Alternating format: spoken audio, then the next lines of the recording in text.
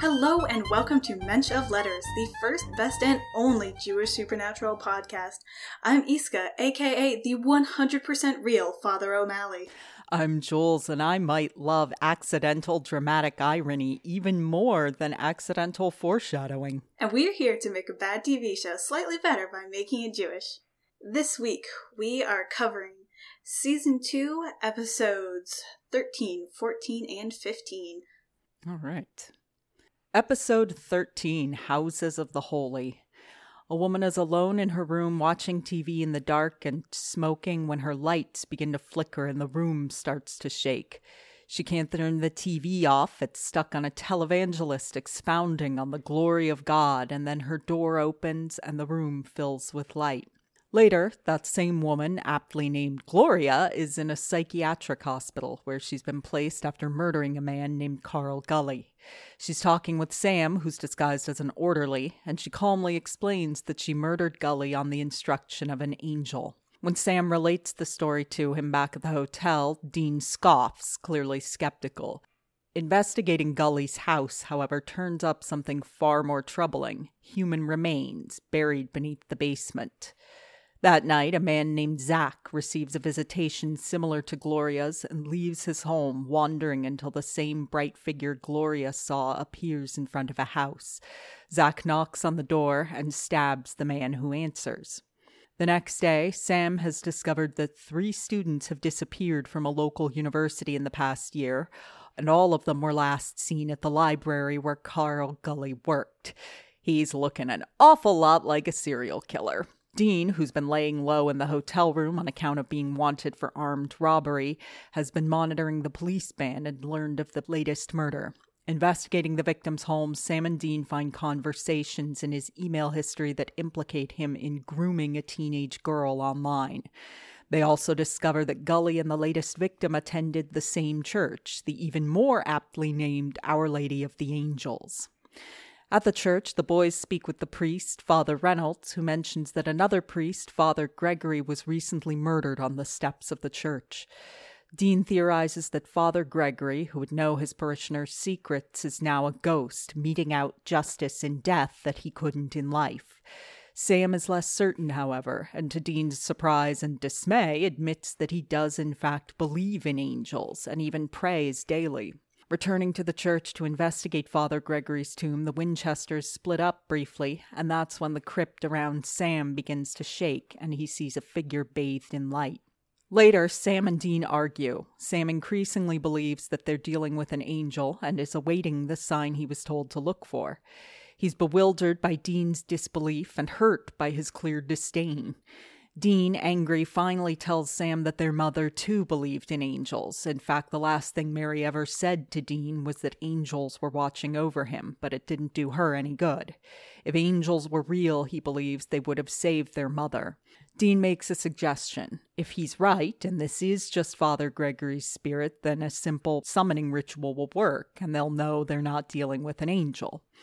On the way back to the church, however, Sam spots a man standing on a corner and briefly sees him surrounded by light. This is the sign he's been waiting for. He insists to Dean that he has to kill the man. Dean, understandably, would like a little more evidence before letting his brother summarily execute someone, and talks him into splitting up. Dean will follow the man and stop him from doing anything if he tries, and Sam will go to the church and attempt the seance. At the church, Sam's summoning ritual is interrupted by Father Reynolds, but before things can get too awkward, Father Gregory's spirit appears. As Sam and Father Reynolds talk to the spirit, it becomes clear that Father Gregory truly believes he has become an angel and that he is carrying out God's work. Father Reynolds is able to get through to him and performs last rites, putting Father Gregory's spirit to rest. Sam is left with the remnants of the ritual and his own disillusionment. Dean, meanwhile, has been following Sam's target as he picks up a woman on a date and then assaults her.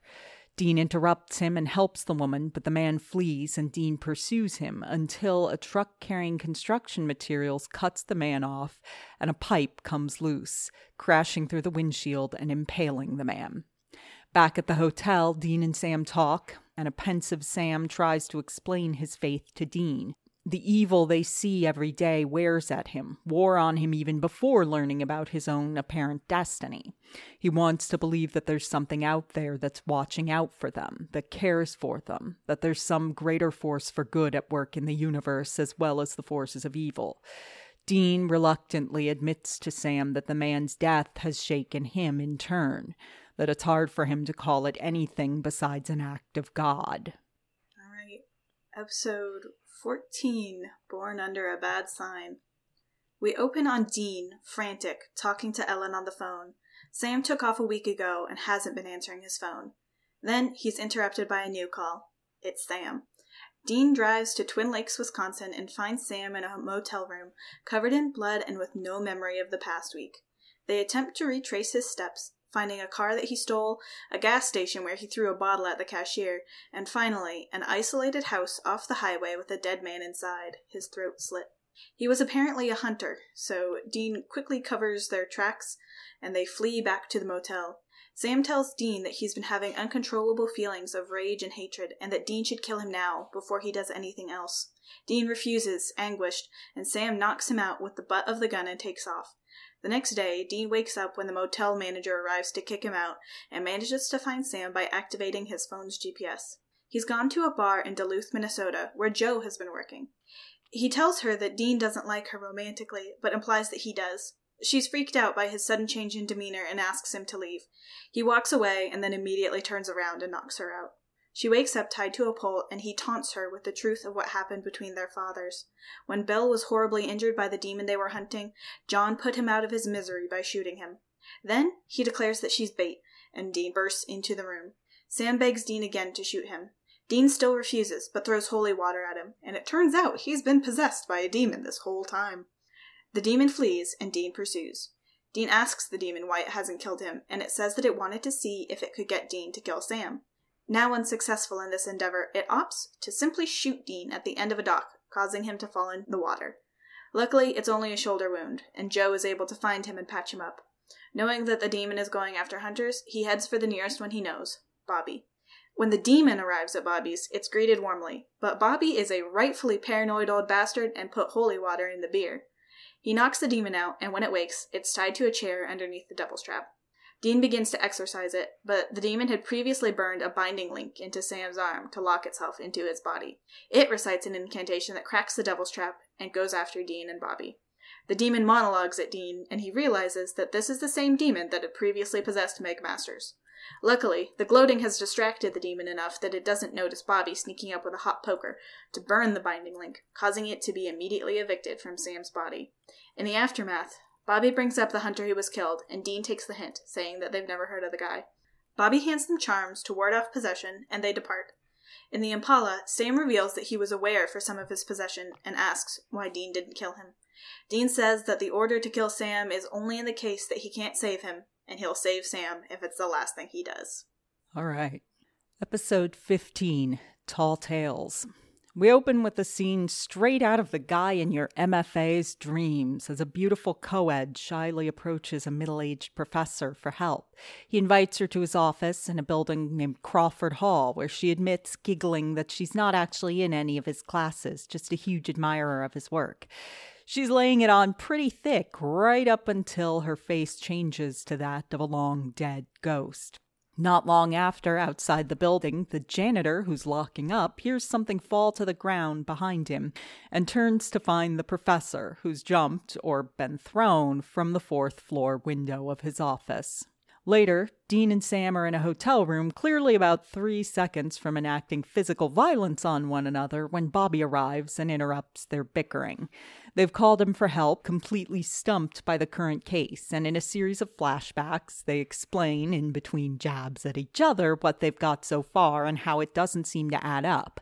The professor's death seems to fit with an old campus legend about a student who killed herself after an affair with a professor, one repeated with relish by students they question.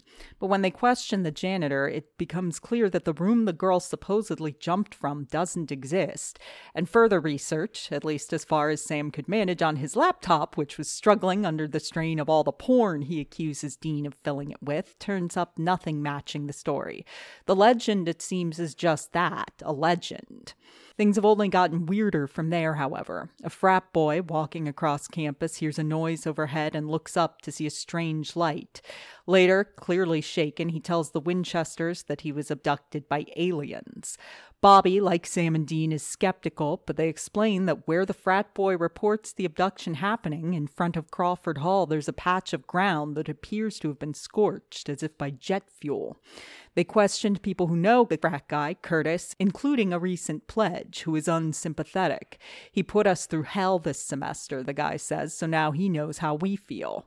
Back at the hotel, Sam and Dean are still stumped. Dean posits a connection between the two victims, by which I mean he points out that they're both dicks and that they seem to have gotten their just desserts. They don't make much progress beyond that, partly because of the strangeness of the case and partly because their bickering has only escalated further, since Sam's laptop is now missing and he believes Dean has done something to it. Back in the present, Bobby, clearly exasperated, asks them to stick to the details of the case, and the Winchesters explain that there was one more incident. A research scientist who performed animal testing spotted something shiny in a sewer drain outside of Crawford Hall, an expensive-looking watch. He attempts to retrieve it, and something in the sewer attacks him. At the morgue, Sam and Dean examine what little remains of the scientist's body, and Sam finds something strange, a reptilian belly scale, like one from an alligator. They decide to split up and check the sewers. Dean finds nothing in the sewers, but emerges to something truly horrific. Someone has let the air out of the Impala's tires. Someone, as evidenced by the money clip he finds on the ground with the initials SW. Dean confronts Sam and their fight descends into wrestling as Sam tries to get his money back from Dean, at which point Bobby interrupts them once more. They sullenly explain that there's not much more to report, as he arrived shortly after, and Bobby, somewhat amused, explains that he knows what they're dealing with. A trickster, an immortal demigod with incredible powers of illusion, a vindictive sense of humor, and a ferocious sweet tooth. They tend to target the high and mighty, Bobby explains, and like to take their victims down a peg. Sam and Dean, he adds, have been his biggest clue as to what was happening. The trickster has clearly been manipulating them, keeping them too busy fighting each other to interfere with its fun. When Bobby mentions that tricksters will generally appear human, Dean suggests that it's the janitor.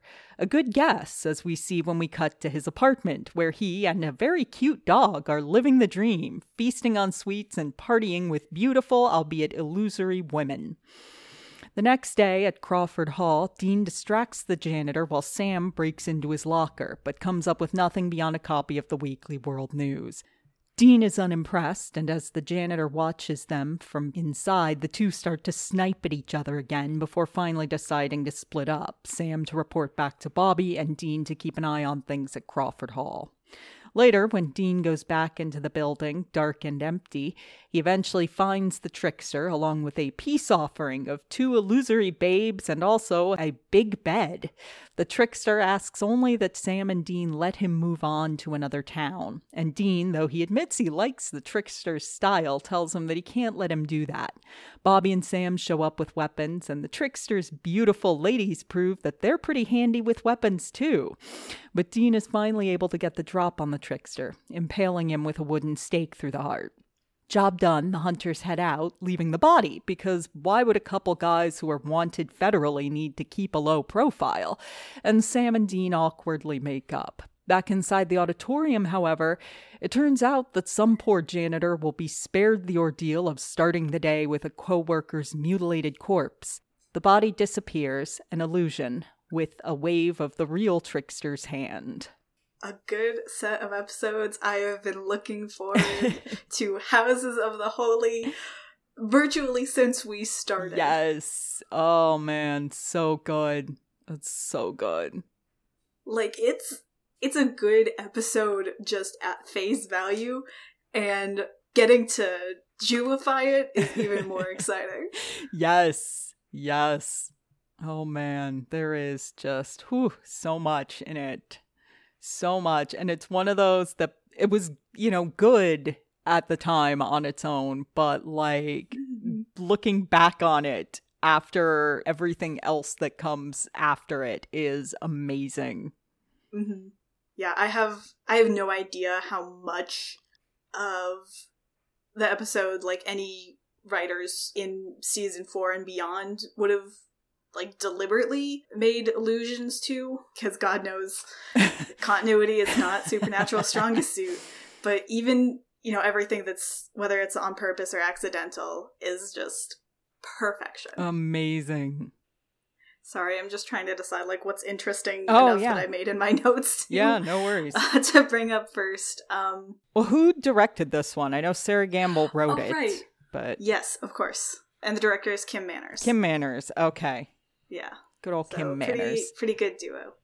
All right, so Gloria, when she was talking to Sam, she said that it was like sent to her, and technically that's literally just what Malach in the original Hebrew and Angelos, I don't,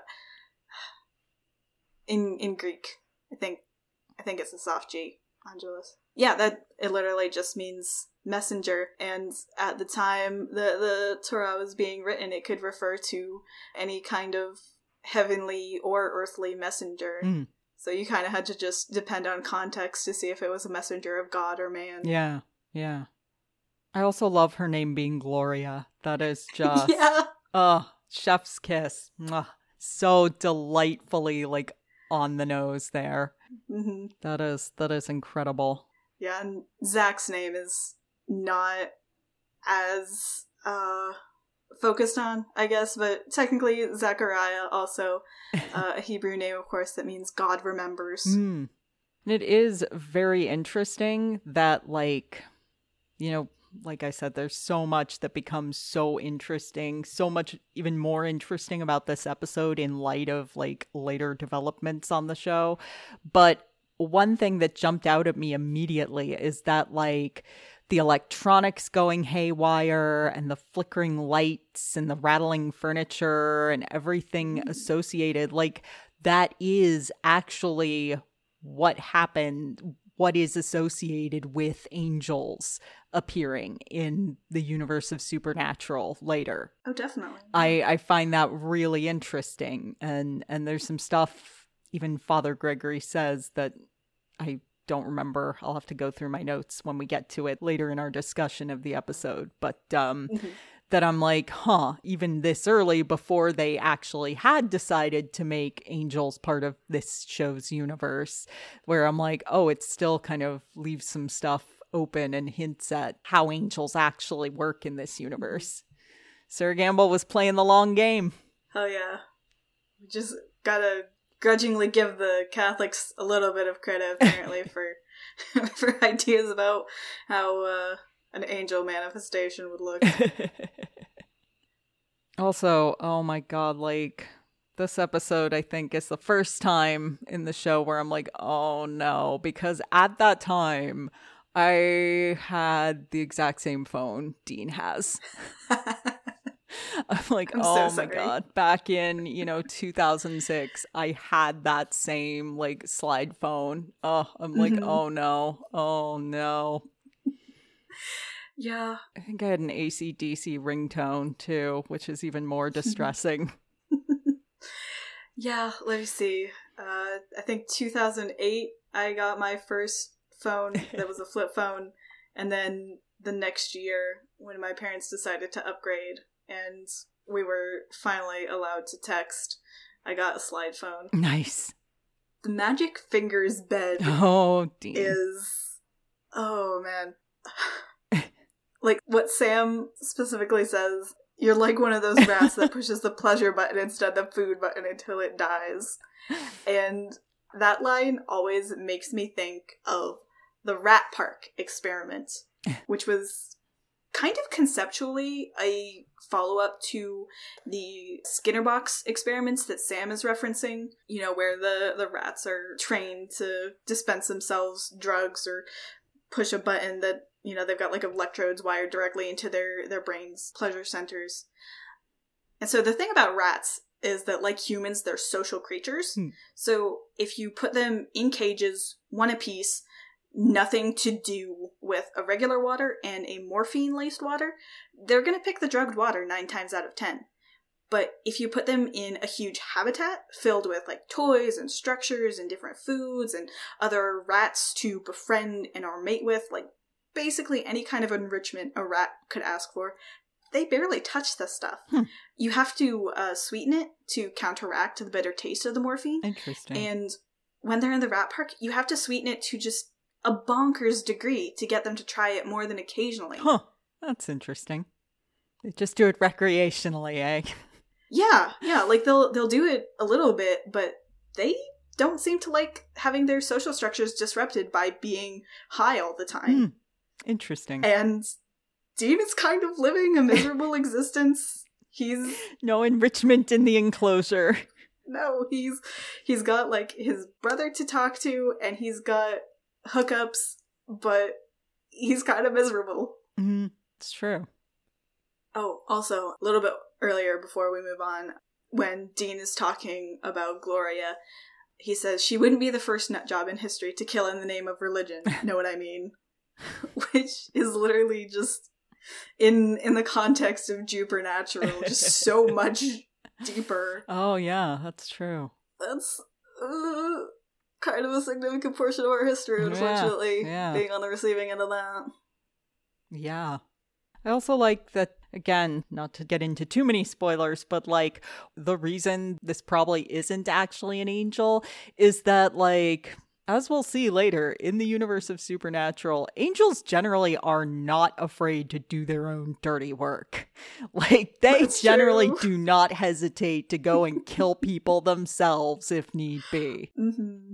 Like, at most, they would have been taking these people as vessels. Yeah, exactly. I'm like, oh, that's what I find, like, later on, like, the priest, Father Reynolds, is like, oh, you know, to think these poor misguided souls, to think that God's messenger would appear and incite people to murder.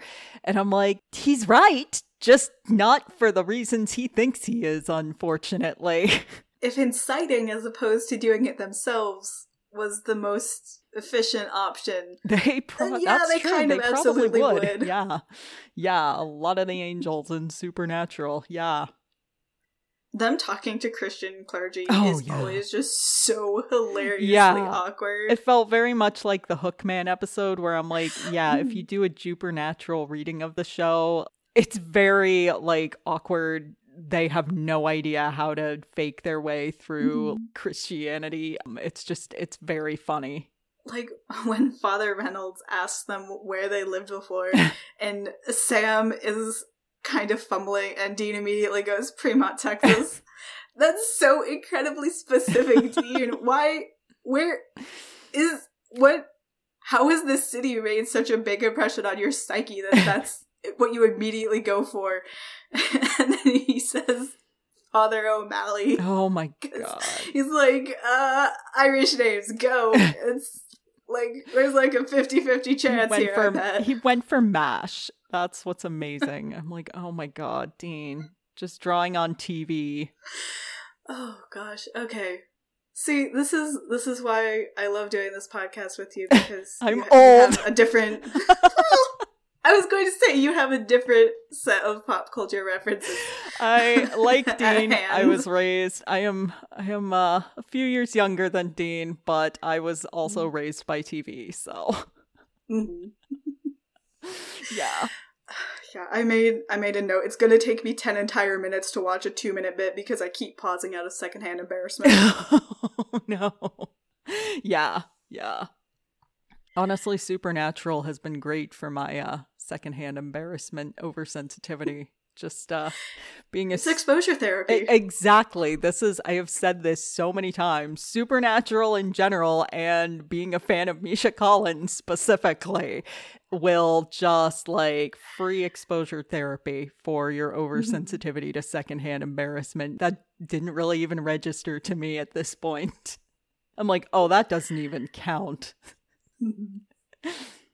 Also made a note about how Father Reynolds says, you can expect a miracle, but in the meantime, work your butt off. Yes. Which is something I swear I've also heard, like exactly that in Jewish circles. Yeah. Like that joke about the guy who's in a flood and 3 boats come by and rescue him, and he's like, no, God's gonna save me, and then he dies because he didn't get on any of the boats, so he just fucking drowned. He gets up to heaven and he's like, God, why didn't you save me? And God's like, I sent you 3 boats, what more do you want? Yes, exactly. It's amazing. I did, who is it? What was it? I can't remember who it was. I want to say it was Jewish writer Talia Levine, but it might have been somebody else on Twitter who said that Catholicism is the most Jewish form of Christianity. I was like, yeah, that in many ways is accurate. I've also heard that about Episcopalians. Interesting. Mm-hmm. Also, I think that painting of Michael... No, I know it shows up a couple other times throughout the show. At least I believe it's used at the end of season 4.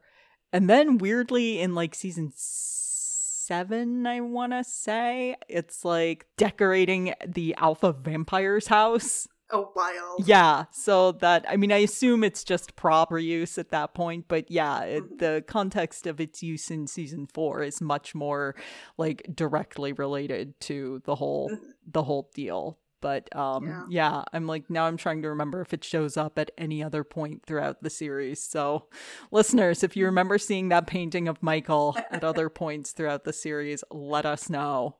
Mm-hmm.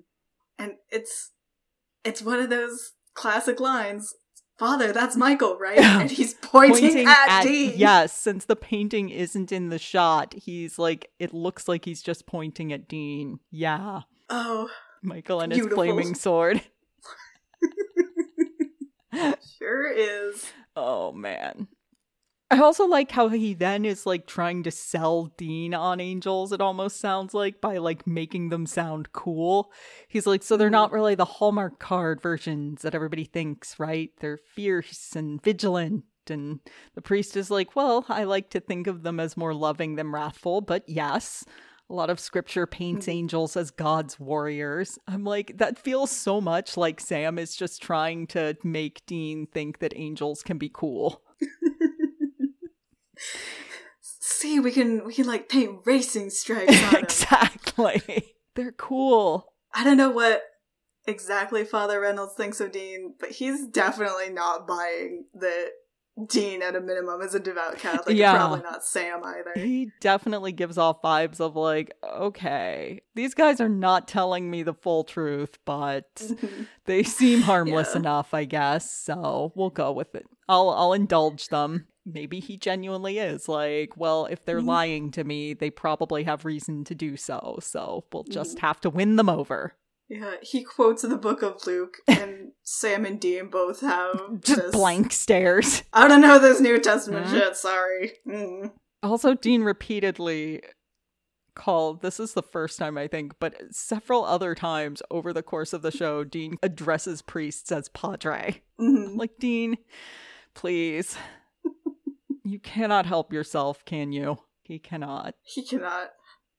And then the scene afterwards when Dean is like, next you're gonna tell me you pray every day. Oh, yeah. Sam's like, I do pray every day. And also a really, really good place to Jewify it. Yeah. Like, have him mention the Shema or davening Shacharit every morning. And Dean has never seen him do this because Dean will never wake up before 12. He doesn't have to. I like that. See, I was gonna say, having him say, like, well, how have you not noticed or something? But yeah. And I think it's also a really good place to have a contrast between, like, a more culturally Jewish Dean who has memories of Mary and Sam having the knowledge but not really an emotional connection until he tries to deliberately forge one, like at Stanford probably. Yeah. I like that. I also find it interesting a little later, you know, we get some very like poignant backstory from Dean on his resistance, but something that stuck out to me on this viewing also was like that exchange where Sam is like, this angel hasn't been wrong yet. Someone's going to do something awful and I can stop it. And Dean says, you're supposed to be bad too, so maybe I should stop you. So I'm like, oh, that's interesting. I had not sort of appreciated that as an element of Dean's resistance to this as well. That it's not just about sort of his anger and resentment over their mother's death. It's also like there's an element of destiny to this whole case. Yeah. And he does not want to believe that it's going to come to this. And I had not picked up on that in previous viewings. It was interesting to me. It really jumped out at me this time. Yeah, definitely. It hurts every time. Yeah. Oh, yeah. It's so painful. Like, if he can prove that there's no reason for these people to be told what to do about somebody else being bad, then, you know, he doesn't have to be told what to do about Sam, who is allegedly going to be bad. Yeah. And then Dean's line about Mary saying, "I'll tell you who else had faith like that, Mom. Yeah. She used to tell me when she tucked me in, the angels were watching over us. In fact, that was the last thing she ever said to me." Which, first of all, ouch. Second of all, not that I need permission to change anything to suit my whims, but this is definitely a green light for me to go ahead and say that in Supernatural, like, Mary would have been still actively Jewish and taught Dean Jewish things. And I've seen some people having, like, ideas and opinions to the contrary, which is, it's fine, of course. 2 Jews, 3 opinions. But personally, I do like the idea of Mary not wanting to have left behind the Jewish part of her identity just because she tried to leave behind the hunter part of her identity. And, you know, still, like, lighting Shabbat candles, observing holidays, trying to make Jewish foods, maybe, because I know, you know, we end up finding out later that, like, her pie was store-bought and everything, but I imagine in the 1980s in Kansas it would have been harder to find store-bought Jewish foods unless you were, like, in whatever the biggest city is in the state, and even then it'd probably be a crapshoot. But yeah, and then of course, just want to bring up one more time the nighttime prayer, also called the angel song or B'Shem Hashem, because of course that's usually how Jewish, like, prayers and psalms are named, after, like, the first couple of words in them. I forgot for a second what I was going to say. But I think there's room for both to some extent, even that, you know, because Dean was only 4 when she died. So even if she was actively practicing things, he still probably wouldn't have many very clear memories of it, you know? Right. That's probably only, like, one round of holidays that he can maybe remember clearly. Like, vague memories, sort of, like, candles for Shabbat or something. So I think, like you said, either interpretation is fine, but I think, there's certainly room to kind of combine them and get, like, that even if Mary was actively practicing, Dean might not really have a ton of memories of it. Yeah. And then just this whole episode, everything about angels has me swinging wildly between laughing my ass off and biting my own hands off. Like, he says, I'm gonna need to see some hard proof about the existence of angels. And I'm just like, oh, you'll get hard proof. Like when you stab an angel in the chest 2 years from now and he just tells you good things do happen, and then you carry on a painfully slow burn romance with him for like 12 years after that. There's your hard proof, Dean. I like how I immediately go to the dick joke. Yes. I am once again here to class it up. No, it's, again, like I said in my introduction, I friggin' love unintentional dramatic irony. So good. Yeah, and I love Dean's explanation to Sam where he kind of opens up and talks about their mother and why he doesn't believe.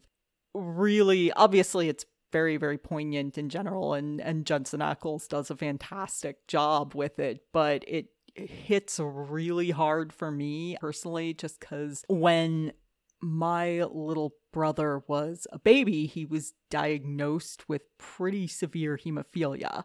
And my mom went through a lot of spiritual anger over that. She and I have talked a lot, and she said, you know, that the main reason she kept believing in God was because she was angry at God. Was that, she was like, if there's no God, then who am I angry at? And it really sort of resonated with me. You know, this has been a pretty big part of my own family and my own family's philosophical discussions. So it just sort of hits me where I live. Yeah, very understandable. And I like Dean's line that one of the perks of the job is we don't have to operate on faith. I'm like, oh, wow. Once again, great line. Mm-hmm. Amazing. And then when Sam gets caught doing his seance in the crypt, and he says it's based on early Christian rites, if that helps any. That was literally what I was about to mention. It so doesn't help, honey. Yeah, that was so good. I'm like, oh my gosh, Sam, you friggin' nerd. Then I made another note about how Father Gregory has this idea that he's become an angel, which is definitely a sort of prevalent pop culture perception, I guess, that in kind of just like mainstream Protestant, I guess, or culturally Christian milieu, that like, oh, so-and-so died and became an angel. Yeah. Or you put in your time in heaven and you eventually get promoted to an angel or something. Yeah. Yeah. And I think that not a lot of people are going to do a theological or philosophical deep dive on that. But in Jewish tradition, obviously there are a ton of different types of angels and many different contradictory angelic hierarchies that have been proposed by many different sages and rabbis over the centuries. So many. But one class of angel that is said to exist is called Ishim. And that's spelled Ishim, which is actually the transliteration of both the word for men, so singular Ish, plural Ishim, and that's Aleph, Yud, Shin, Yud, Mem, and flames, which is Aleph, Shin, Yud, Mem. So that first I in the word for Mem, that's not necessary particularly to make that I sound, because Hebrew is fun like that. There's sometimes letters that are just extraneous, the vowels are. And they are composed of fire and snow and are described as the beautiful souls of just men.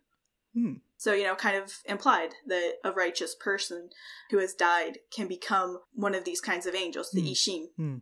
There's also a certain tradition in Hasidic thought that angels are created by, almost as one text I saw described it, used the term byproduct of human actions. So that good actions, righteous actions will create good angels, and destructive actions will create angels of destruction, and that angels are created by human actions, if not intentionally, but as like as they said, byproduct, which is just a hilarious choice of word to me.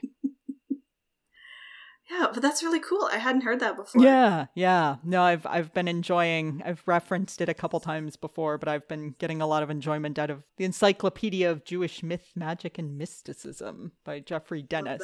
So got it a few weeks ago, and yes, it has been proving lots of fun for me. Nice. Yeah, we'll definitely have to put that in the references. Yes. I found it interesting also that some of what, like, sort of thinking too hard about what Father Gregory says and what he was doing. And there's still a certain amount of mystery to it, I feel like. He says, like, I received the word of God. He spoke to me and told me to smite the wicked. I'm carrying out his will, which is interesting to me. He didn't feel the need to kill these people while he was alive.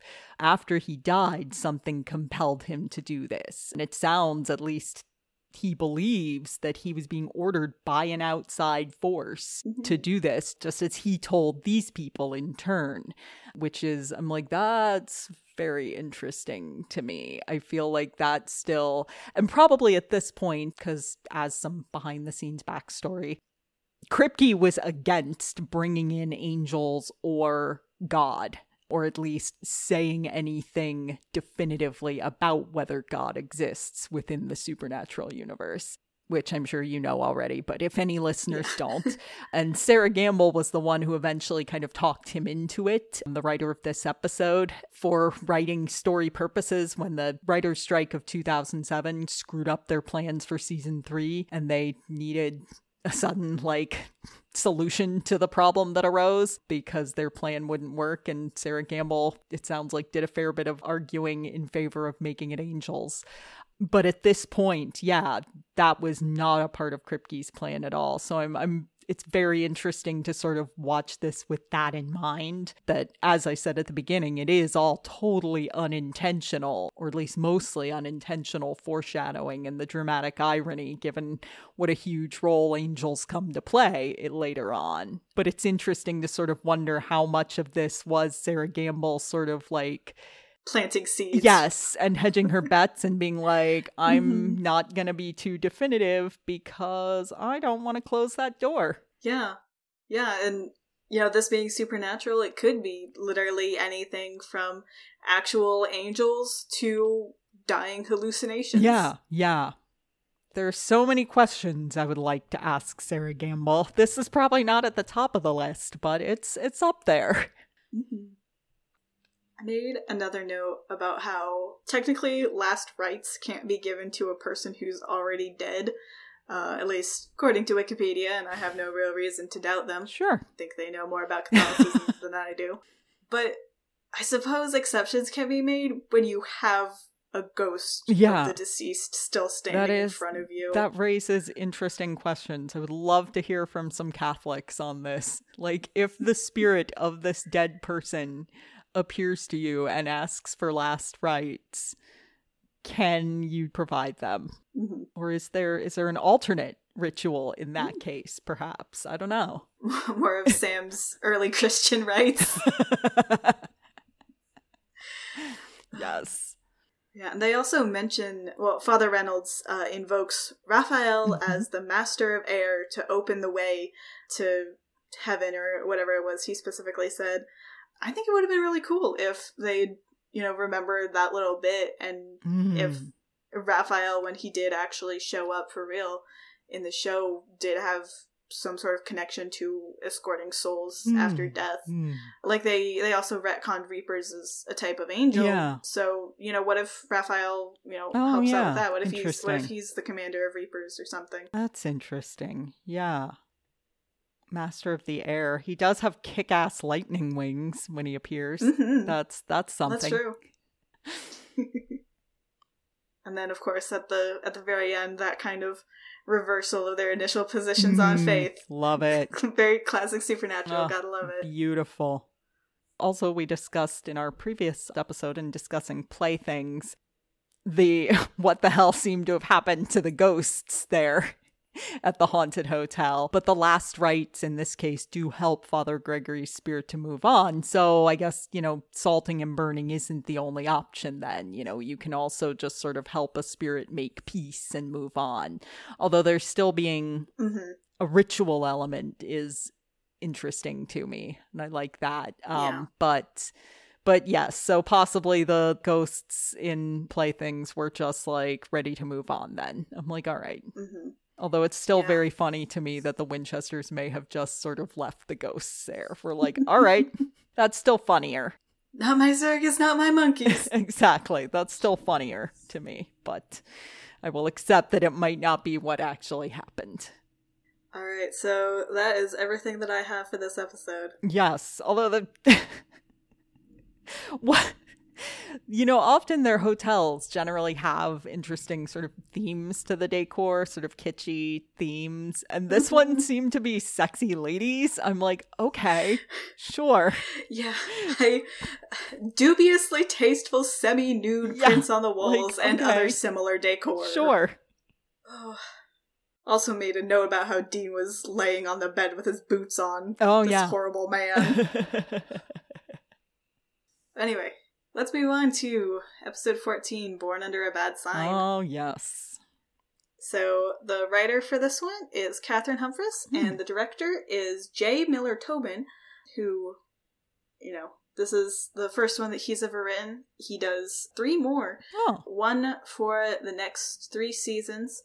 He did A Very Supernatural Christmas. Oh, okay. Season 4's Heaven and Hell, and Season 5's Free to Be You and Me. Oh, okay. Wow. Yeah. The first of the 2-parter that gives me brainworms. All right. Absolutely. Excellent. All right. So some solid stuff in there. Yeah, really solid. I like, speaking of directing choices, I really like sort of the opening with the really quick, like, J and L cuts, and the whole sort of, it's all very, like, disjointed feeling, and you get sort of this sense of like skipping time, missing time. So it sort of puts you into, kind of mimics sort of what Sam's experiencing, the disorientation and memory loss. I thought that it was kind of cool. You know, it was very noticeable because it's not something Supernatural does a lot. And it's a very, very distinct stylistic choice. And it was, yeah, I just really liked it. So big ups to, what was his name again? The director? J. Miller Tobin. Thank you. Big ups to Tobin. Yeah, I also made note of that, and I even thought initially that it might be a vision because it had that sort of unreal quality that, you know, the visions usually have. Oh, yeah. Interesting. I also liked Dean saying, you know, the smoking and throwing bottles at people, that sounds more like me than you. I'm like, oh, Dean. Yeah, that was interesting. Oh, Dean. Like, I have a hard time imagining Dean throwing bottles at people, even absolute piss drunk. That sounds... The smoking thing is a little more believable. Realistic. I could see it. He definitely thought it made him look cool. Yes. That's my... Yeah, either... He would definitely smoke either to look cool or to have an excuse to talk to somebody who is smoking. Yes, absolutely. Or both. Mm-hmm. Yeah, no, because as soon as he said that, I'm like, that's funny, but also it doesn't really sound that much like Dean either. It sounds like their dad, honestly, what little we know. I mean, I don't know, in terms of drunken rage. It sounds like Dean's abysmally low self-perception. Yeah. But it does not sound like what he's actually like. Or like him just trying to make a joke and bring a little levity to the situation. For sure. And he does it via... you know, self-effacing humor. That's the kind he's best at. Mm-hmm. Because his self-esteem is subterranean. Approaching the center of the earth. Oh, yeah. And in general, I really like the framing of this whole episode as like kind of a whodunit with Sam at the center. Yeah, it's cool. It's really fun. Sort of starts like in media res, and you have to try and put it together along with them. Mm-hmm.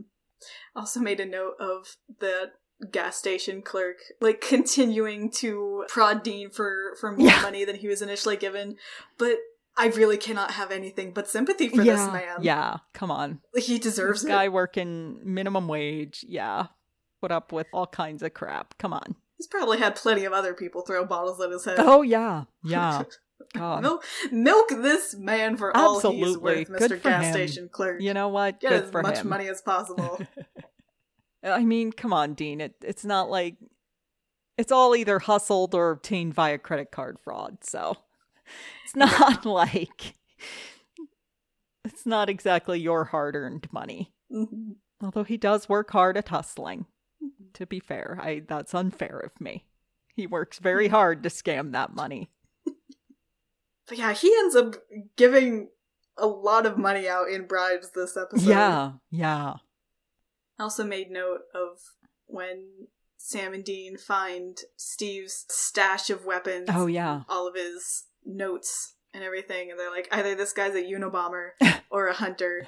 So I just thought it was very interesting, you know, them making that kind of connection again. That they look very horrible and weird from an outside perspective. They do all look like potential Unabombers. Yeah, like Timothy McVeigh's. Yeah, no, like Henriksen said to Dean in Night Shifters. From the outside, they sure look a lot like weird paramilitary loner types.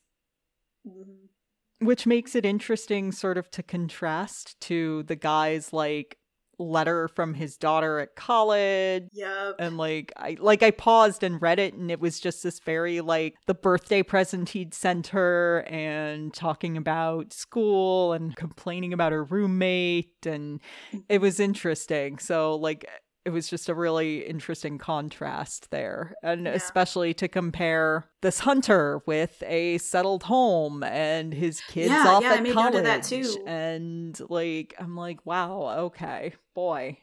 So like, again, presumably he owns this house as he's making serious alterations to it, which is again, proof that it's totally possible to be a hunter Yeah. and yet still have a stable, stationary living situation. Exactly. Like, that's not a hunter thing. That's a John Winchester thing.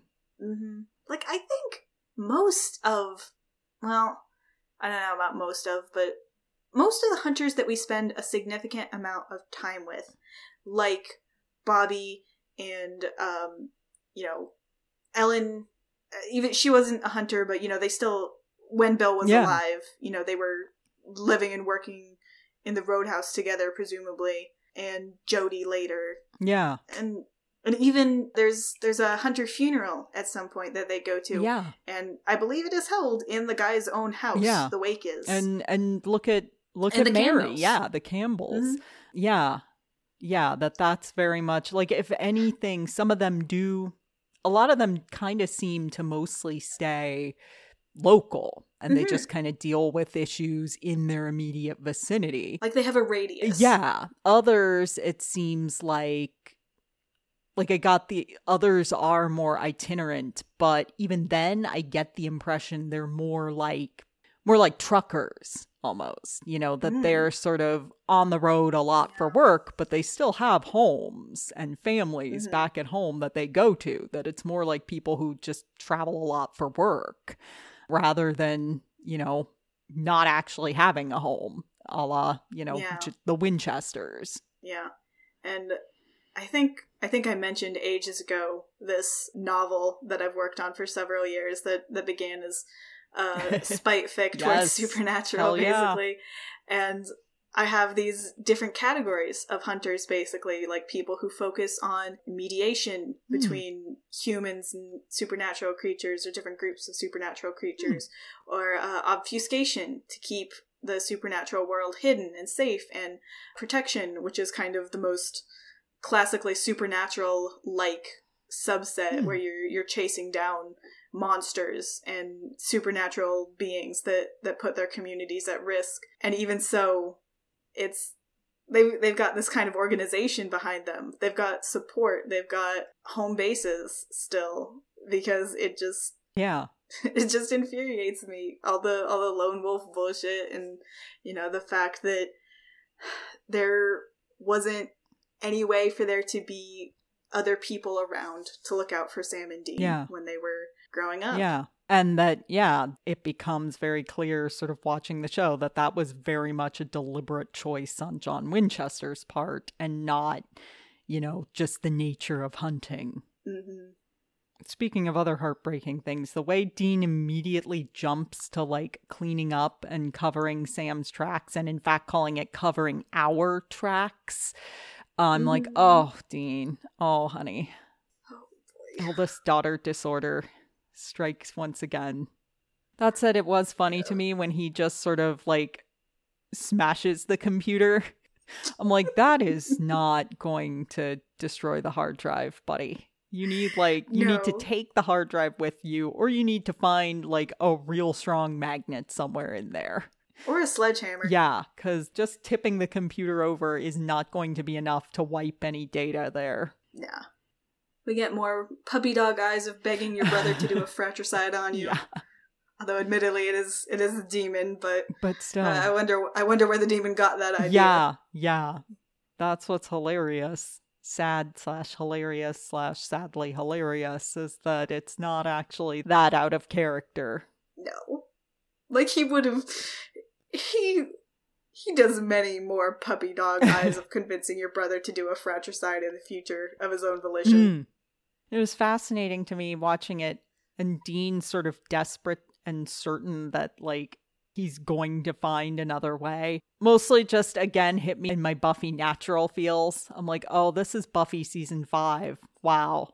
Where everything is leading up to her having to sacrifice her little sister, and she refuses to allow it. I'm like, oh boy, I am once again reminding everyone that basically Eric Kripke was like, what if Buffy, but without all the chicks?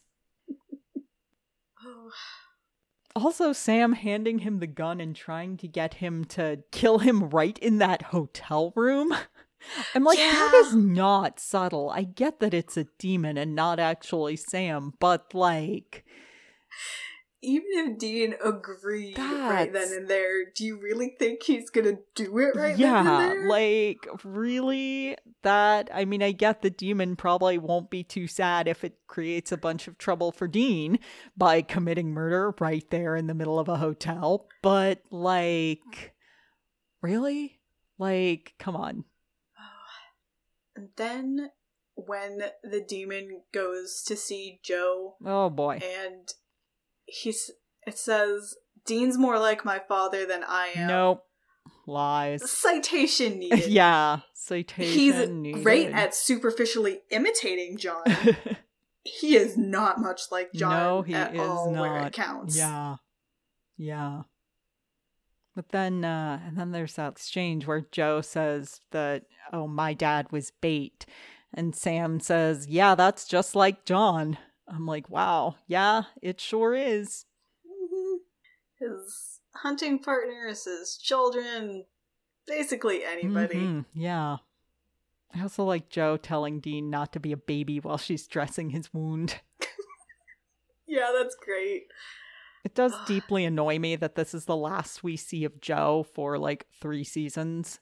Yeah. Oh, I know that a large portion of it was because the fan base was horrible and hated women, Mhm. but also, like, suck it up, CW. Yeah, come on. Put my girl in the show, Mark. And also, like, that's on you to choose to cultivate that fan base. Like, don't... Like, if you acquiesce, Yeah. of course the fan base is going to become more and more Exactly. horrible about any time a woman appears on screen. They're, like, throwing their hands up and like, well, the fans just didn't want female characters. It's not our fault. We had to appease the fans. I'm like, okay, well, that didn't, like, prompt you to actually give us canon Destiel or anything until, you know, the 11th hour. So clearly you don't care that much what the fans think. Like, it's very interesting that the only thing that applies to is fewer female characters and being horrible to the ones you do have. Yep. I'm like, Also, the fans are not the ones writing the show. So ultimately, you're still the ones with the power in this situation. And also, somehow I feel like the general audience that they're trying to write to, which is, like, the dude bros who like the monster shooting part, and, you know, all of the soldiers who made the first, 2 or 3 seasons of Supernatural the most requested DVDs in Afghanistan. Somehow, I get the feeling that they didn't hate the female characters I don't nearly think so. as much as the internal misogyny female portion of the fandom. A lot of, yeah.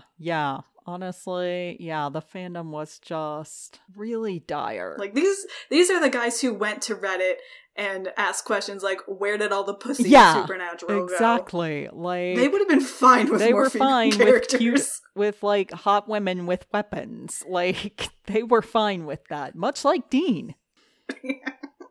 Very true. Yeah. And it also frustrated me because at the time, and I still see a lot of people interpreting like Joe asking Dean, like, when she says, like, demons lie, but do they ever tell the truth? And he says, well, yeah, sometimes. That a lot of people seem to interpret that as her oblique way of trying to figure out whether the demon was telling the truth about Dean not being into her. And I'm like, yes, I'm sure it's that and not all the shit about her father's death. It's definitely just about romantic drama because that is all that girls care about. Some people just like are way too smug about having the opinion that the curtains are just blue. Yeah. Like, God bless, but some people need to get better text interpretation skills. Yeah. And I'm like, that's not really, I'm like, really? No. Like, and she doesn't even say what she's asking about. Everyone just assumes that because they hated Dean and Joe and didn't want them to be a couple. So we're like smugly like, take that. The demon was telling the truth that he's not interested in you. I'm like, or she's trying to find out about her father's death. Like, I feel like you're not really... I know this is Supernatural fandom at the time. I'm like, I know this is Supernatural fandom in 2006 or early 2007, and we hate female characters and never give them the benefit of the doubt. But maybe give her a little more of the benefit of the doubt here.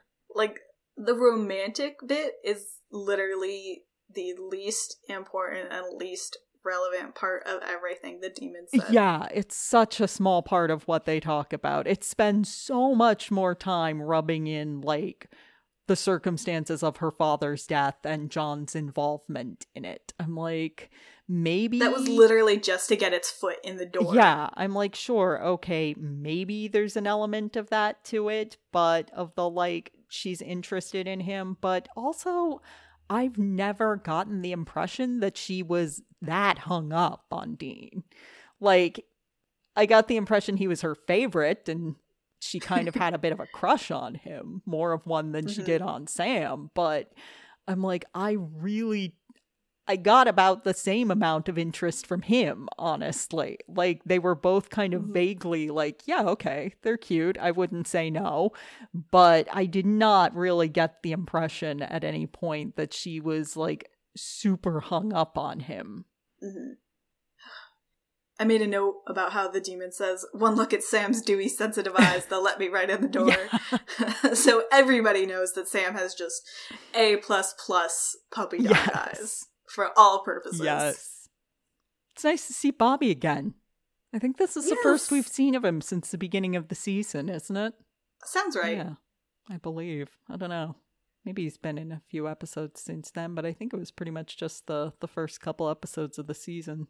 Mm-hmm.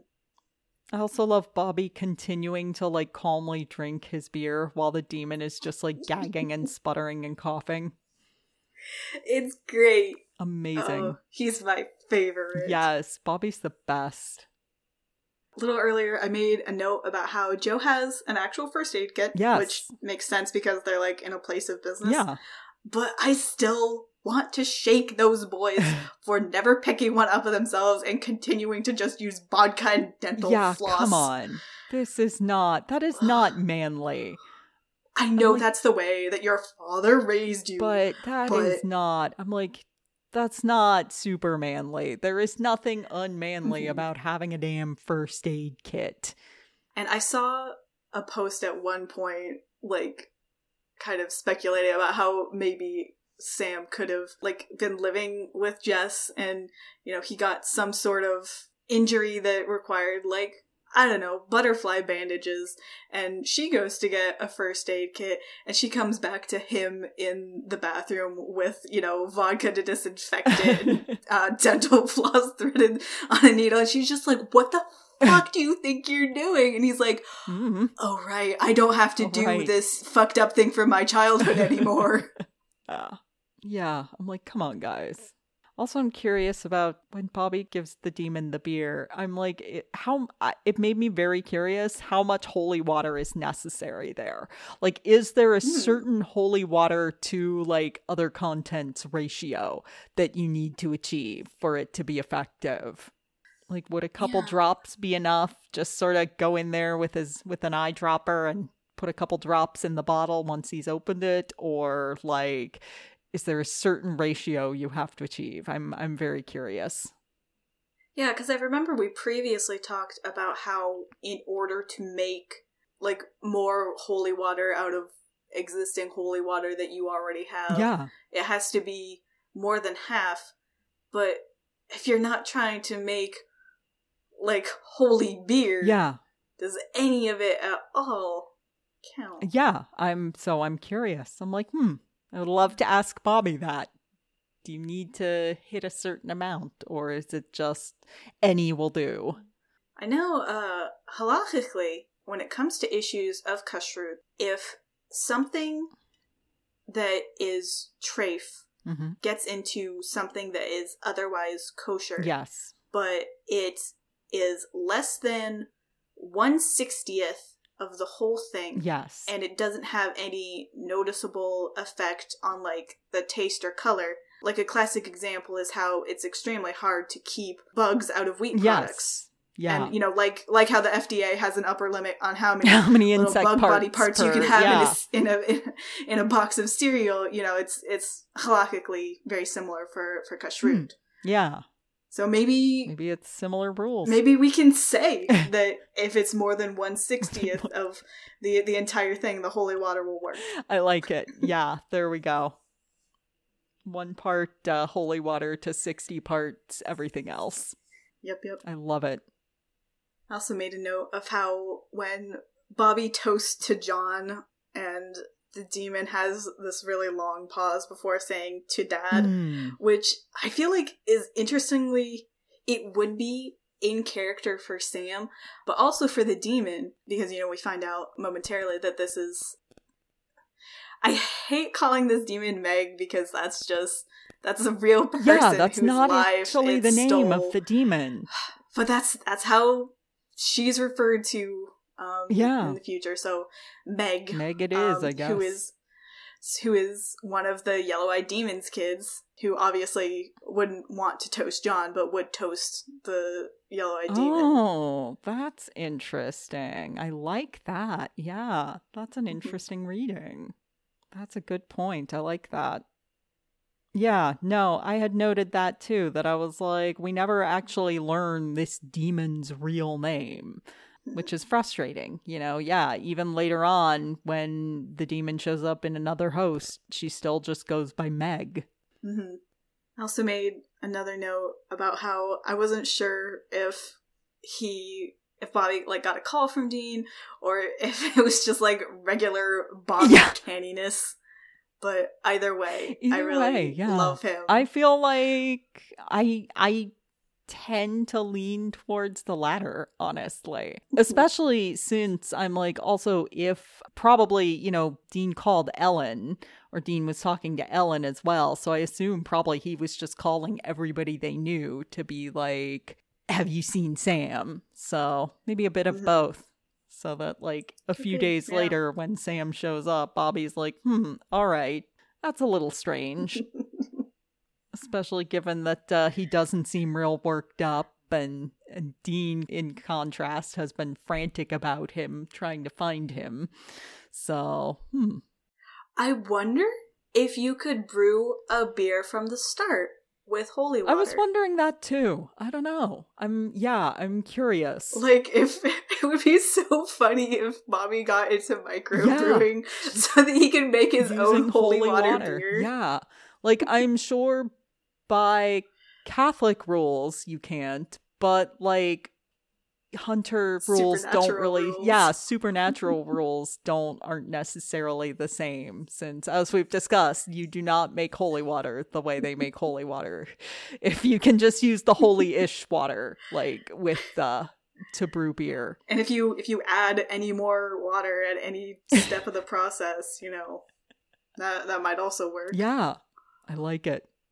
Yeah, I had been wondering about that too, because I'm like, that seems like a very Bobby thing to do, is to just get into, or could you freeze it and just make ice cubes with it and just have drinks on the rocks with holy water ice cubes. I like the sound of that. There we go. You could do so much with holy ice cubes. Yeah, You can cool your drinks, you can make milkshakes. Smoothies. Holy smoothies. Holy lemonade. For the kids. Yeah. Oh god, no. I'm picturing little Hunter children and just at some Hunter group gathering convention, whatever, and they're selling their holy water lemonade. Holy water lemonade. Holy water Kool-Aid. Oh, that's adorable. God, I love it. I love it. Just put the holy water in the soda stream. Holy sparkling water. Oh boy. I wonder if that would, because the soda stream, you will avoid the warranty if you use something besides water. I wonder if holy water would count as that. It is still water, but maybe the holiness counts as as not regular water.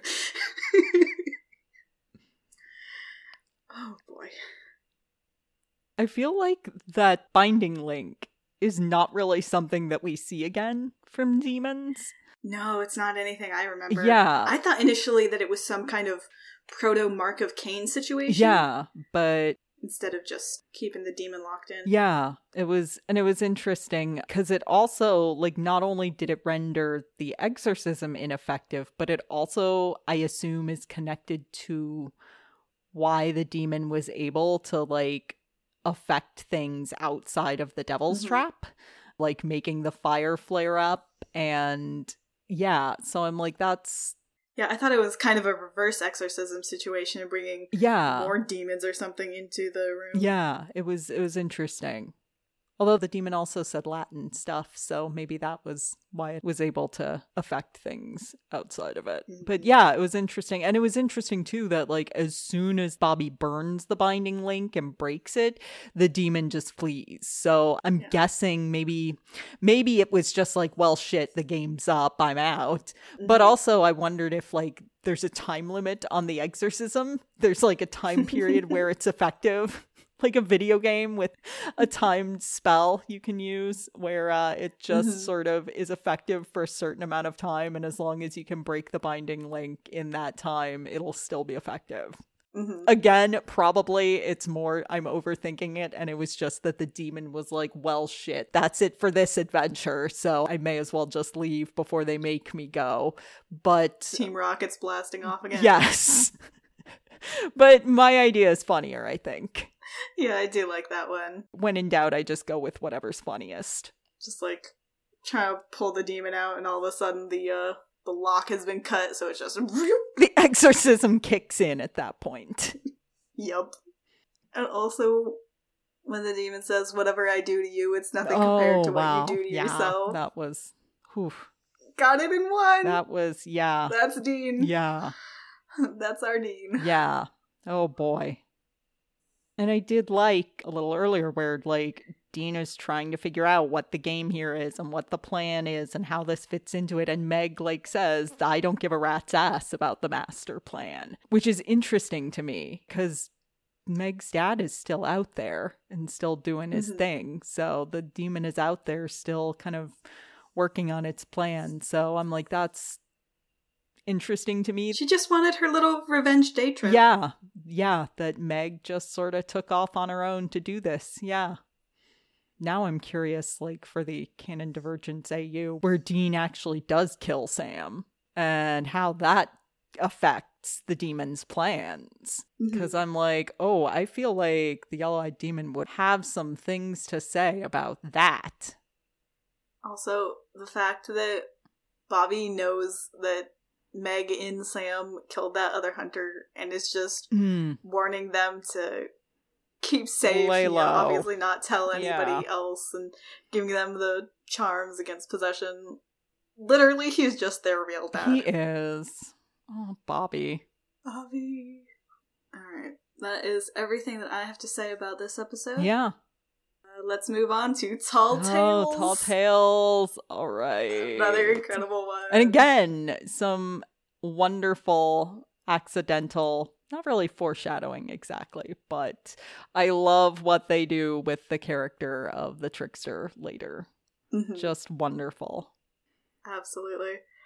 Like, one of my first notes is, I wonder if this perfectly ordinary and unassuming looking janitor will be important. Yes.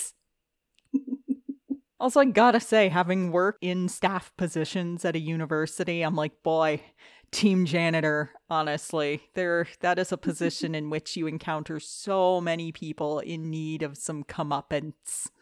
Just so many. Oh, yeah. Well, the whole staff versus faculty divide is a podcast of its own, I'm sure. But, oh, yeah. Definitely. Also made note of elder brother crimes of obnoxiously eating a messy food on your sibling's bed. Dean is so petty and passive aggressive. It is incredible. I'm like, oh wow, Dean. And then elder brother crimes of having destroyed your sibling's laptop, which of course we find out later he's not actually responsible for that, but what I thought at the time. And then third elder brother crime of turning your music up when asked to turn it down. Yes, amazing. I also like Sam's attempt to make pretext as a verb happen when he starts telling Bobby about... I noticed that too. Yes, about what's going on. And then Curtis saying, if they don't live to tell the tale, how does the tale get told? Which, first of all, great tongue twister. Second of all, he has a point. Fair question. I also love how in Dean's version of the beginning of the story, the quote-unquote Starla, whose name he can't remember, has enormous breasts. I'm just like, I picture Dean saying, like, defensively to Sam and Bobby, interrupting to say she was smart and classy and she had the biggest tits you have ever seen. Oh my god. I'm just like, oh, yeah, Dean. The Dean version was almost more embarrassing because like, oh, Dean. We all know you're not actually that classy, No, Dean. Dean, honey. No time for that now. I'm like, oh my god, Dean. God bless. Honestly, the most unrealistic thing is that in Sam's version, Dean is not snickering at every mention of room 669. That's true. It's the Satan number and the sex number all in one. What more could you want? Exactly. And the first instance of their quote-unquote, you say beloved running gag, beloved with the air quotes, I'm sure you can hear in my voice, of the racist porn. Yeah. I'm like, thanks, Supernatural, charming. John Shaban, you will answer for your crimes. Yeah. Oh, did we mention that? Oh, I don't think we did. Yeah.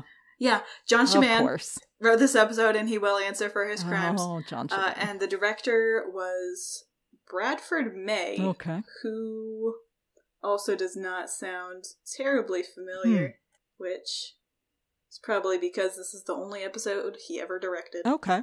All right, then. But anyway, yeah, he could have made up literally any other fake porn brand, one that isn't totally racist and fetishizing. Charming. And, like, okay, Dean goes on suspicious porn websites. Of course. Then gives Sam's laptop viruses. Totally believable. That literally doesn't no problem require with that. an Asian angle Yeah, on it. exactly. There was no need for that. On another still serious note. Oh, yeah. With Curtis's alien abduction. Also charming. Yeah. Yeah, even if it wasn't physically the trickster touching Curtis, I feel like creating a memory or sensation of having sexually assaulted someone is still just sexual assault. Yeah, I'm like, oh, charming. And of course, rape is funny when it happens to a guy.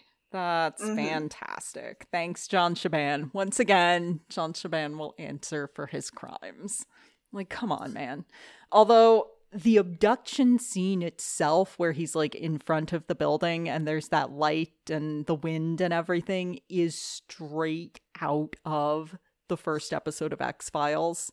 Like, that actual bit visually is just right out of the X-Files, which I do find kind of delightful. And then they like completely ruined it with the rest of it. Like, you could have said something about them stealing his blood or something. There was or just poking him with needles. There was no need. There was absolutely no need.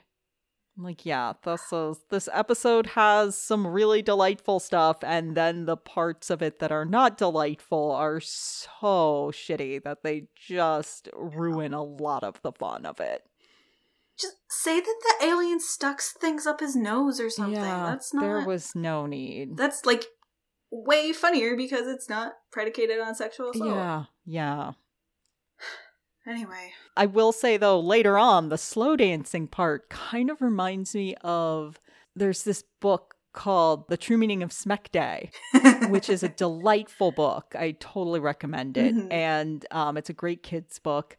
And the aliens, like, abduct people, including like the main character's mother, and basically make them do weird everyday tasks like folding laundry, like her mom. And she's like, because who's gonna believe anyone when they say aliens abducted me and made me fold laundry?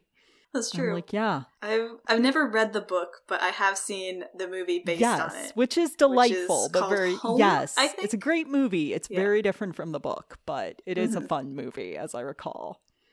during the part where they're still recounting their different sides of the story to Bobby.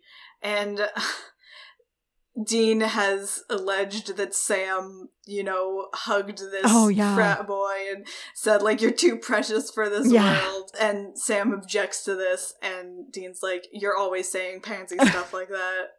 Which is honestly, like, wow, thanks for the homophobia also. Which, for some reason, despite the existence of other homophobic jokes before and after this one just sticks out as especially grating to me for some reason. Yeah. I don't know what it is, but I hate enough. it, and it's another crime that John Shaban will answer for. Yeah.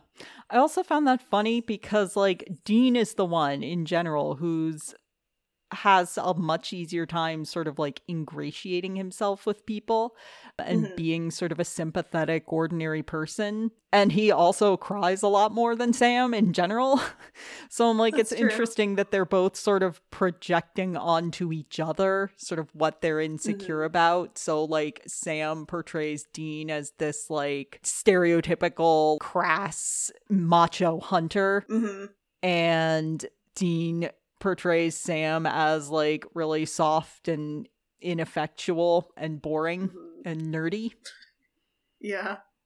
These boys both have problems and issues. They have the issues. I would love to know why the hell Dean is putting his socks in the sink. That is an actual transgression. And the moldy food in the fridge. Probably no laundry, You wash them in the sink. I guess. Wash socks and underwear in the sink, and then, in a pinch. I guess. We get another Sam ability with no context, which is that he can identify a scale of an alligator with no context. An alligator belly scale, no less. I'm like, that's very specific. How? What the fuck, Sam? What the fuck do they teach at Stanford? Pre-law with a herpetology minor. And his stupid money clip. Oh my god. Engraved, no less. Like, I actually made myself very sad trying to think through when and how and why he would have gotten that. And did you come up with Jess gave it to him? Yeah. Because that's what I came up with too. Oh, yes. And I immediately made myself sad thinking about it. I was like, damn it, I just wanted to dunk on Sam because it was such a stupid thing. It's such a lame thing to have. It's not lame. I don't know why I'm saying that, but something about it is just really funny to me. Something about money clips in general are just, I don't know why. They're perfectly valid as ways to carry your money around, but something about them I am just incapable of taking seriously, and I don't really know why. You can also distract muggers with them like the John Yes, it's true. Go get it. Faces down a vampire and he takes out his engraved money clip and is like, go fetch! Go fetch.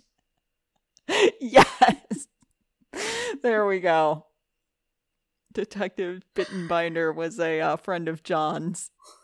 God.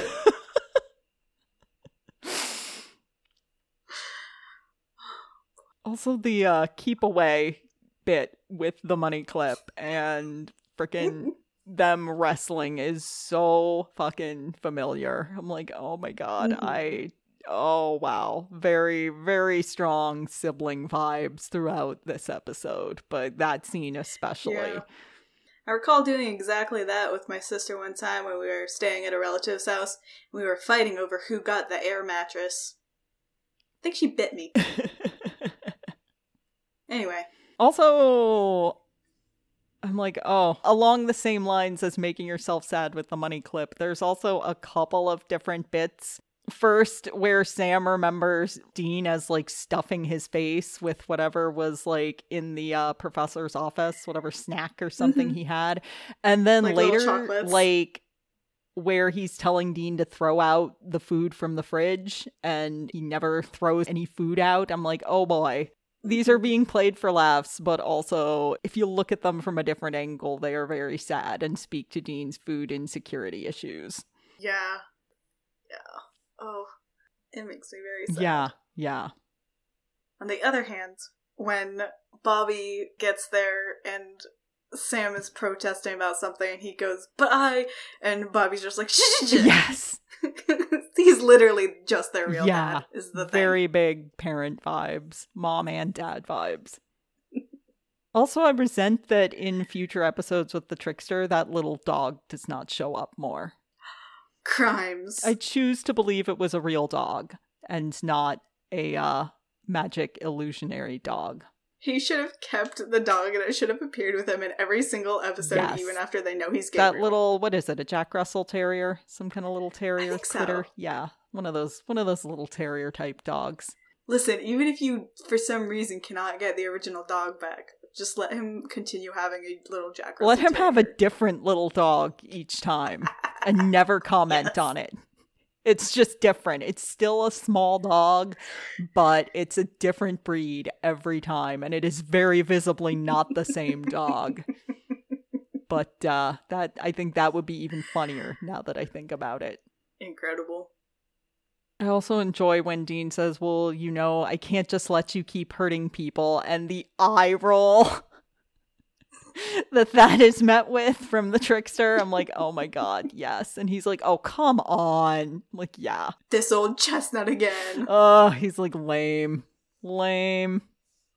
Boo, you're no fun.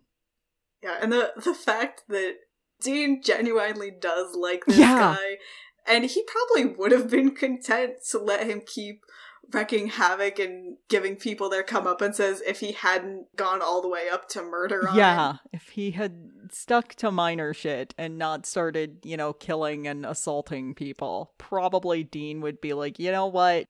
Go for it. And then at the end, the fact that neither of them are able to actually say the words, "I'm sorry." Yeah. But they still, both understand and accept the apology from the other. Yeah, that was cute. It's very siblings. I also couldn't remember if, before I watched, I couldn't remember if the Trickster was shown to be still alive before the end of it, or if they just, Retconned it later.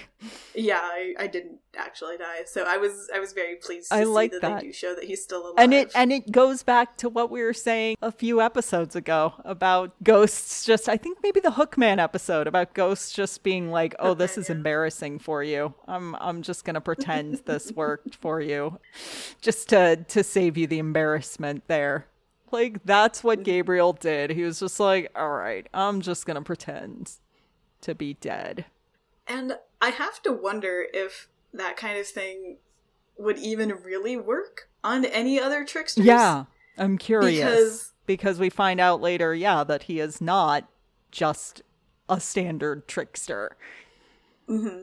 But at the same time, they're still described as being, so incredibly powerful. Yeah. They're demigods and everything. Yeah, I'm curious. So, I think probably none of the other tricksters are also angels, but still pretty powerful, Yeah. I guess. Although I don't know, I'm pretty sure that, tricksters in different cultures, just because they have been all labeled as tricksters through the lens of Western anthropology, that doesn't mean that they're all the same creature. the same. It's They, not like they don't all serve the same cultural purpose. Yeah. They don't all have the same, people from their cultures don't all have the same opinion of them. They don't all have, the same personalities. Yeah. So it's a pretty broad category. They're not all the same. Like Loki and Anansi and, Coyote in, North America and in Native American myths. I think they're found in a few different Native American nations. I'm not trying to be all Native Americans, but they have very different vibes. Yeah. They serve different purposes and they're not all the same. Anyway, that is all that I have for the last episode. Yeah. Yeah, it's interesting. I didn't see a ton of ways to really sort of supernatural it up. Mm-hmm. Although, something that I've discussed with other Jewish friends before, I think I probably mentioned this in our intro episode, but it's been a very long while, of course. But before, I started like seriously studying Judaism and like getting on the path to convert and everything, I had 4 years where I was a Norse pagan. Oh, okay. And specifically, I was very interested in Loki, who, trickster. And although, of course, I just got done talking about how not all tricksters are exactly the same, but usually one of the purposes of a trickster figure is to have this kind of underdog who gets into and out of different situations and problems that it's like predicated on their own wiles and not their strength. Yeah. And, I talked to a friend who also went through a period of time as a Lokian before getting in touch with his Jewish roots. And his perspective on it was basically like the Jewish people as a whole kind of occupy a trickster role.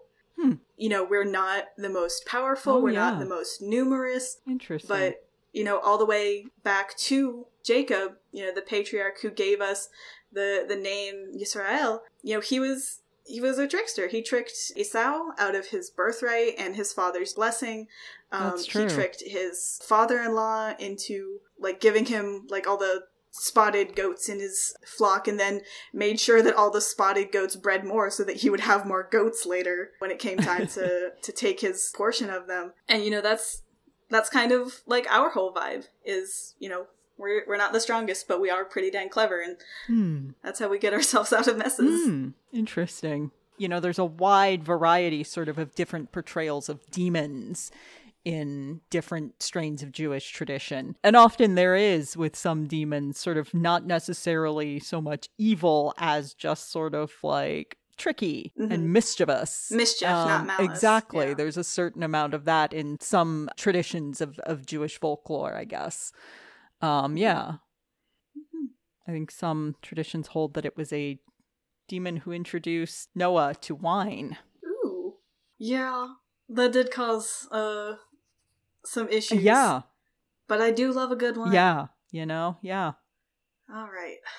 But if that's everything that you have, then we can move on to the next part of our episode, which is our favorite game, Fuck, Marry, Kill. Absolutely. This week, your options are a priest ghost, the demon called Meg, and the trickster. This is a tricky one, if you'll pardon the the phrase. That is tricky. What would you go with? Well, first of all, the priest is already dead. Yeah. And I have no interest in Catholics or men or making a dude break his vows of celibacy, even though I'm not 100% sure if that kind of thing continues after death. Yeah. It depends. So I'm just going to go ahead and help put him to rest however I can. I think Meg would not be a good wife. No, I do not think so. She would be fun for a roll in the hay, but I absolutely would not marry her. Yeah. And the trickster can be kind of a dick sometimes, but I'm not going around fucking people over. That's true. He would certainly have no reason to try and take me down a peg. That's true. Hope not, anyway. Yeah. And he can conjure up pretty girls. Yeah. Or, that's even assuming that the trickster is 100% attached to a dude presentation or has any kind of binary gender at all. That's true. So, I think it would be fun being married to an extremely powerful demigod type spirit. Yeah, I think that's about where I came down to. I'm like, Meg is generally loyal. I will say that. Once Meg picks a cause, I mean, that's a line she has later. You find a cause and you serve it. That once Meg finds a cause, she finds something to commit to. She commits to it. So I will say that for her. But a lot of drama for a marriage. Don't know that I want to get roped into that. I feel like Gabriel or the trickster would be much lower drama, at least in that sense, in terms of relationship drama. Causing lots of trouble other ways, but yeah. And I also have to admit to having a sweet tooth myself. Yeah. Oh, yeah. Hell yeah. Yeah. No, I think I come down on the same. Yeah. And the priest is already dead. So, and I've never really had a priest kink. So I'm like, that really doesn't do anything for me. I guess the guy's kind of cute, but he's already dead and he's not at rest. And I'm like, I just don't see it working out for a variety of reasons. And then we can go ahead and talk about the messages that we have received recently. Yay!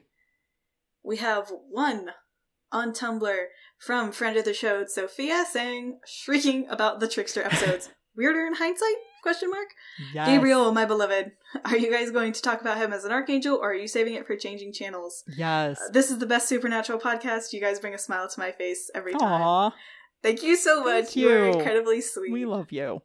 And as we are talking about this at the end of the episode, I'm sure you have noticed we have not really talked about him much at all as being an archangel. Yes. So yeah, that's going to come up in changing channels. Yes. It does crack me up that this is literally 2 episodes after the angel episode in light of that later retcon. Yeah. It's a great retcon, I have to say. Mm-hmm. I very much enjoy the retcon of making the trickster into the Archangel Gabriel. Mm-hmm.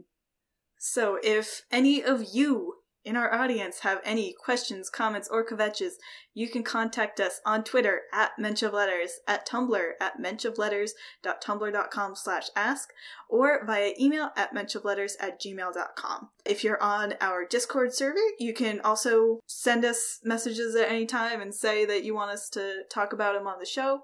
That is open to everybody. Mm-hmm. You don't have to be a Patreon member or anything. Just go ahead and click on the link.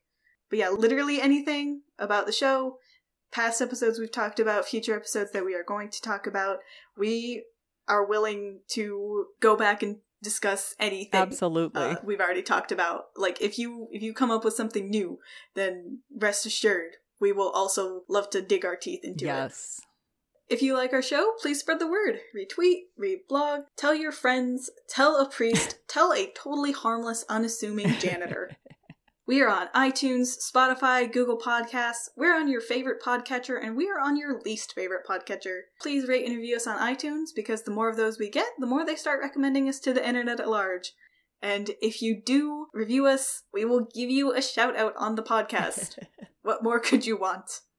As always, we are always taking guests, so go ahead and contact us any of the ways that I have previously mentioned. You do not have to be both Jewish and a Supernatural fan, but we would prefer it if you are one of those, at least. Otherwise, I'm not sure what you're even doing here. Not sure what you'd get out of this. Although, shout out to my friend Liz, who, despite being neither Jewish nor a Supernatural fan, has still been very kind to me about the podcast, so. God bless, Liz. God bless. Again, I will not judge you if you do not listen to it because it is Supernatural. But on the other hand, this may be a good way to learn more about Supernatural without actually having to watch it. Our first and so far only guest, Lulavet, this is pretty much the only way she knows anything about Supernatural. Maybe the best way to experience it. I think it's significantly more tolerable than the TV show itself in many ways. Anyway. For more Mensch of Letters content, check out our Patreon. If you go to patreon.com/menschofletters, you can support us for as little as $1 a month. At the $1 Ghost tier, you get access to Patreon-exclusive content and a special role in the Mensch of Letters Discord. At the $5 Werewolf tier, you get a more special role in the Discord and early access to Patreon-exclusive content. The $10 Shade tier gets you an even more special role in the Discord and all the perks of lower levels. Finally, the $18 Mensch tier gets you the most special role in the Discord, all the perks of the lower levels, and our undying gratitude. You can find me elsewhere at Claire Winchester Mills on Tumblr or at PineJSong on Twitter. You can find me on Twitter at Jules Has Tweets, or on Tumblr at Less Popped with my Supernatural side blog at Trekkie Dean. Our intro music is Fantastic, and our outro music is Sarvaso Stomp, both by Yidvicious, who you can find at yidvicious.com, where they also have 4 different albums of klezmer music available for purchase. Thanks for listening, and have a great day. Bye! Bye!